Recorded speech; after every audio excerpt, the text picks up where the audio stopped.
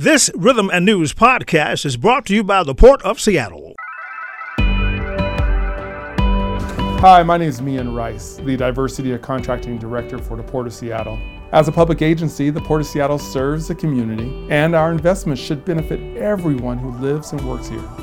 The Port is committed to equity, diversity, and inclusion, and to leveling the playing field. That means continuing to open doors to contracting opportunities to all, especially women and minority-owned and disadvantaged businesses. How can you participate? List your business in Vendor Connect, a database of contractors. Attend PortGen workshops to learn how to do business with the Port. Learn more about contracting opportunities at portseattle.org. For more information on operating a concessions at Seattle-Tacoma International Airport, visit lease.ctacshops.com. August is Black Philanthropy Month, and the Black Future Co-op Fund is organizing events throughout the month to holds virtual panel discussions to highlight and elevate the significance of Black leadership in philanthropy. With me to talk about this issue is Maria Colby-Wolf of the Washington Women's Foundation and Tawana Nobles of the Black Future Co-op Fund. Good morning, ladies. Good morning. Good morning. All right. Tawana, let's start with you because you are one of the architects and founders of the Black Future Co-op Fund. Can you talk about Black Philanthropy Month and why you all have chosen to elevate this month and the notion of Black philanthropy and what it means to our community? Absolutely. Thank you, Chris. Thanks for having us on this morning. Black Philanthropy Month was actually started in 2011 by Dr. Jackie Hislin and in partnership with the Pan-African Women's Philanthropy Network. And so what we know about Black Philanthropy Month and its history is that it's a month-long celebration that focuses on illuminating transformative Black generosity and also making sure that folks understand the importance of giving to Black-led community, Black-led solutions, Black-led organizations. And so here in Washington State, when we launched Black Future Co-op Fund and when we learned more about Black Philanthropy Month, we decided to also start celebrating Washington's Black Philanthropy Month. And so for the past 3 years now, we have been celebrating Black Philanthropy Month, and it's been really great to also do this in partnership with so many local organizations. Right. And Maria, let's bring you to the conversation as well. Can you talk a little about the recent wave of Black leadership and philanthropic organizations here locally and the message and impact that you feel this sends? Yeah, absolutely. It's actually been kind of a joy to be part of what has been a wave of Black leadership that has come into the Seattle area in charge of mostly white-led or institutions, but all philanthropically oriented and really starting to turn the attention and the dollars of philanthropy from these institutions into the Black community and to really put our community into that highlight that for so many years it has not had.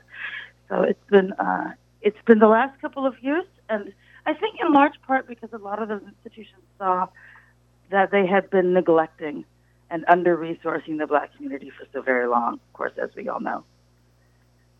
Right. And Maria, what about the discussions and calls to action that should take place in our community to make sure that we don't get overlooked any longer by philanthropic organizations and that they really provide, resources to our community in areas that are determined by us?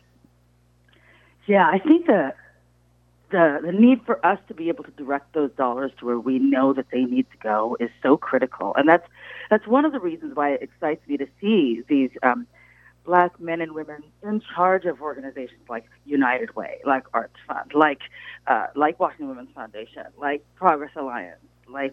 These are all organizations that now have Black folk at the helm saying, this is the conversation we need to be having, not the one that you were necessarily having before. At my own organization, we have a cohort of Black women who are directing funds for Black women to Black women. There's going to be announcements in a month or so about a really exciting fund that will be just for Black women and nonprofit leadership, and that is being directed only by other Black women. And it's so exciting to know that we're being given some of those reins of those dollars, but also demanding them and saying, no, this is how we need those dollars to be spent, not the way that you have presumed for so many years. So we have to speak up, right? We have to say yes and no to the dollars that we're needed and the dollars that we don't.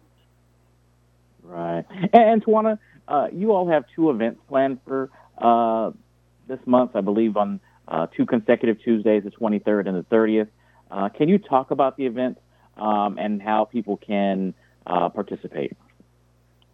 Yes, thank you, Chris. We have two virtual panel conversations happening this month to celebrate Black Philanthropy Month. The first is on Tuesday, August 23rd, with the theme of the fierce urgency of Black leadership in philanthropy. We want to make sure that we continue the conversation about the need and necessity for Black leadership. And we also want to tell a true Black narrative that Black people have always been philanthropic. We have a rich history of investing in our time, our talent, and our treasure to make sure that we care for our communities. And then the second panel conversation is the fierce urgency of investing in Black communities on Tuesday, August 30th. Both of these conversations are at 12 noon. The second conversation will focus on the fact that there are $1.2 trillion warehoused across this country. And we need to make sure that we are doing everything that we can to get these dollars invested in the Black community.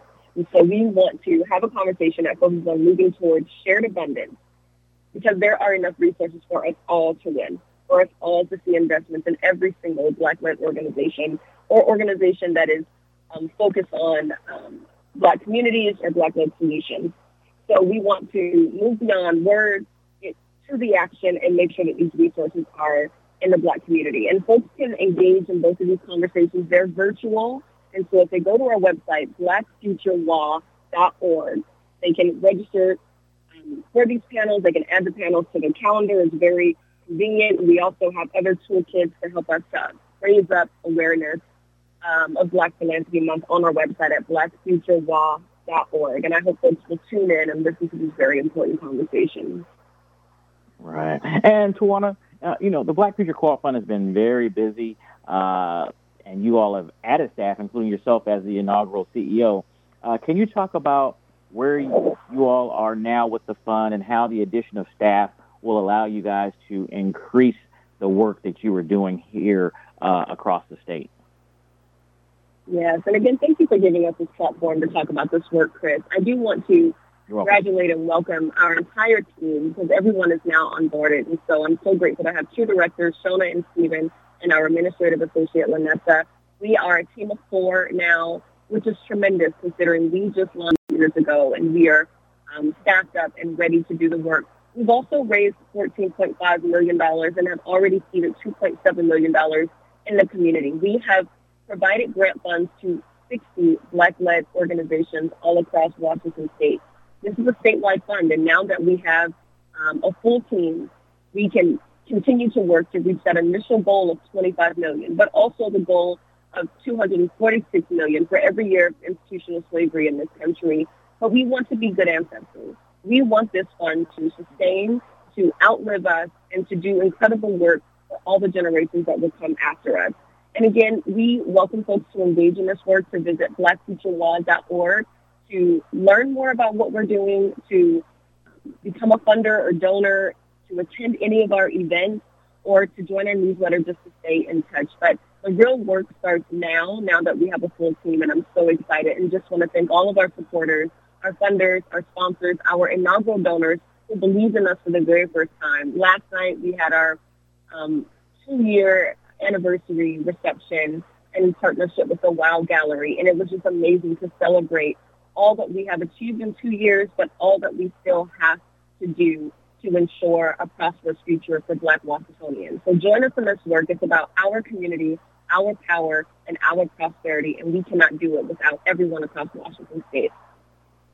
Right. And Maria, can you talk about, the importance or the significance of, having an organization like the Black Future Co-op Fund that is helping to organize and get collaboration between so many nonprofit organizations, both large and small across the state, and, tying those connections to the broader philanthropic community here in the state. Yeah, well, I just have to say the Black Future Co-op Fund has been such an inspiration and such a guiding light for so many of us in the philanthropic realm and in nonprofits. It's a true celebration of joy, right? That we can come together ourselves and raise these dollars and then invest them the way that we want them to be invested, and to show others that it's possible, and B, that maybe they have been missing out on amazing opportunities to really make change happen in Washington State by overlooking a lot of these nonprofit organizations. I know my own organization for many years did exactly that and overlooked a lot of these amazing nonprofits that were run and led by Black people. And it was really the Black Co-op Fund that said, hey, excuse me, are you paying attention? Take a look, and opened a lot of eyes that had not been opened. And so they have really led the way, and it's a real honor to even be on the phone call with Joanna. It's really a very special fund that I feel proud about, even though I don't work there. I'm just very proud that it exists. Right. And Tawana, before we conclude the conversation this morning, I'm going to ask you once again to give out the details for the two events that you guys have coming up, the dates and times, and then how people can access the virtual events. Thank you, Chris. And Maria, thank you so much for joining early this morning and just being so supportive of the work. We're so happy to be in partnership with you. Everyone, you're invited to join our 2 virtual panel conversations to celebrate Black Philanthropy Month. The dates are Tuesday, August 23rd and Tuesday, August 30th. The panels are at 12 p.m. and they're virtual. They're online. Head to blackfuturelaw.org to register. There's 3 events, but tune in so you can receive this incredible information to help to lift up the importance of Black philanthropy and the importance of investing in the Black community. All right. Well, I want to thank both of you for joining us on today's show, and just want to thank you on behalf of so many people who you guys are impacting, who you guys probably don't know, and they don't know you guys, but nonetheless, the work that you guys are doing, you're impacting so many people in so many ways, and just want to thank you for putting forth those efforts to create some positive change and positive solutions and resources into our community. Thank you, Chris. Thank you. Thanks for this opportunity, Chris. Have a great day.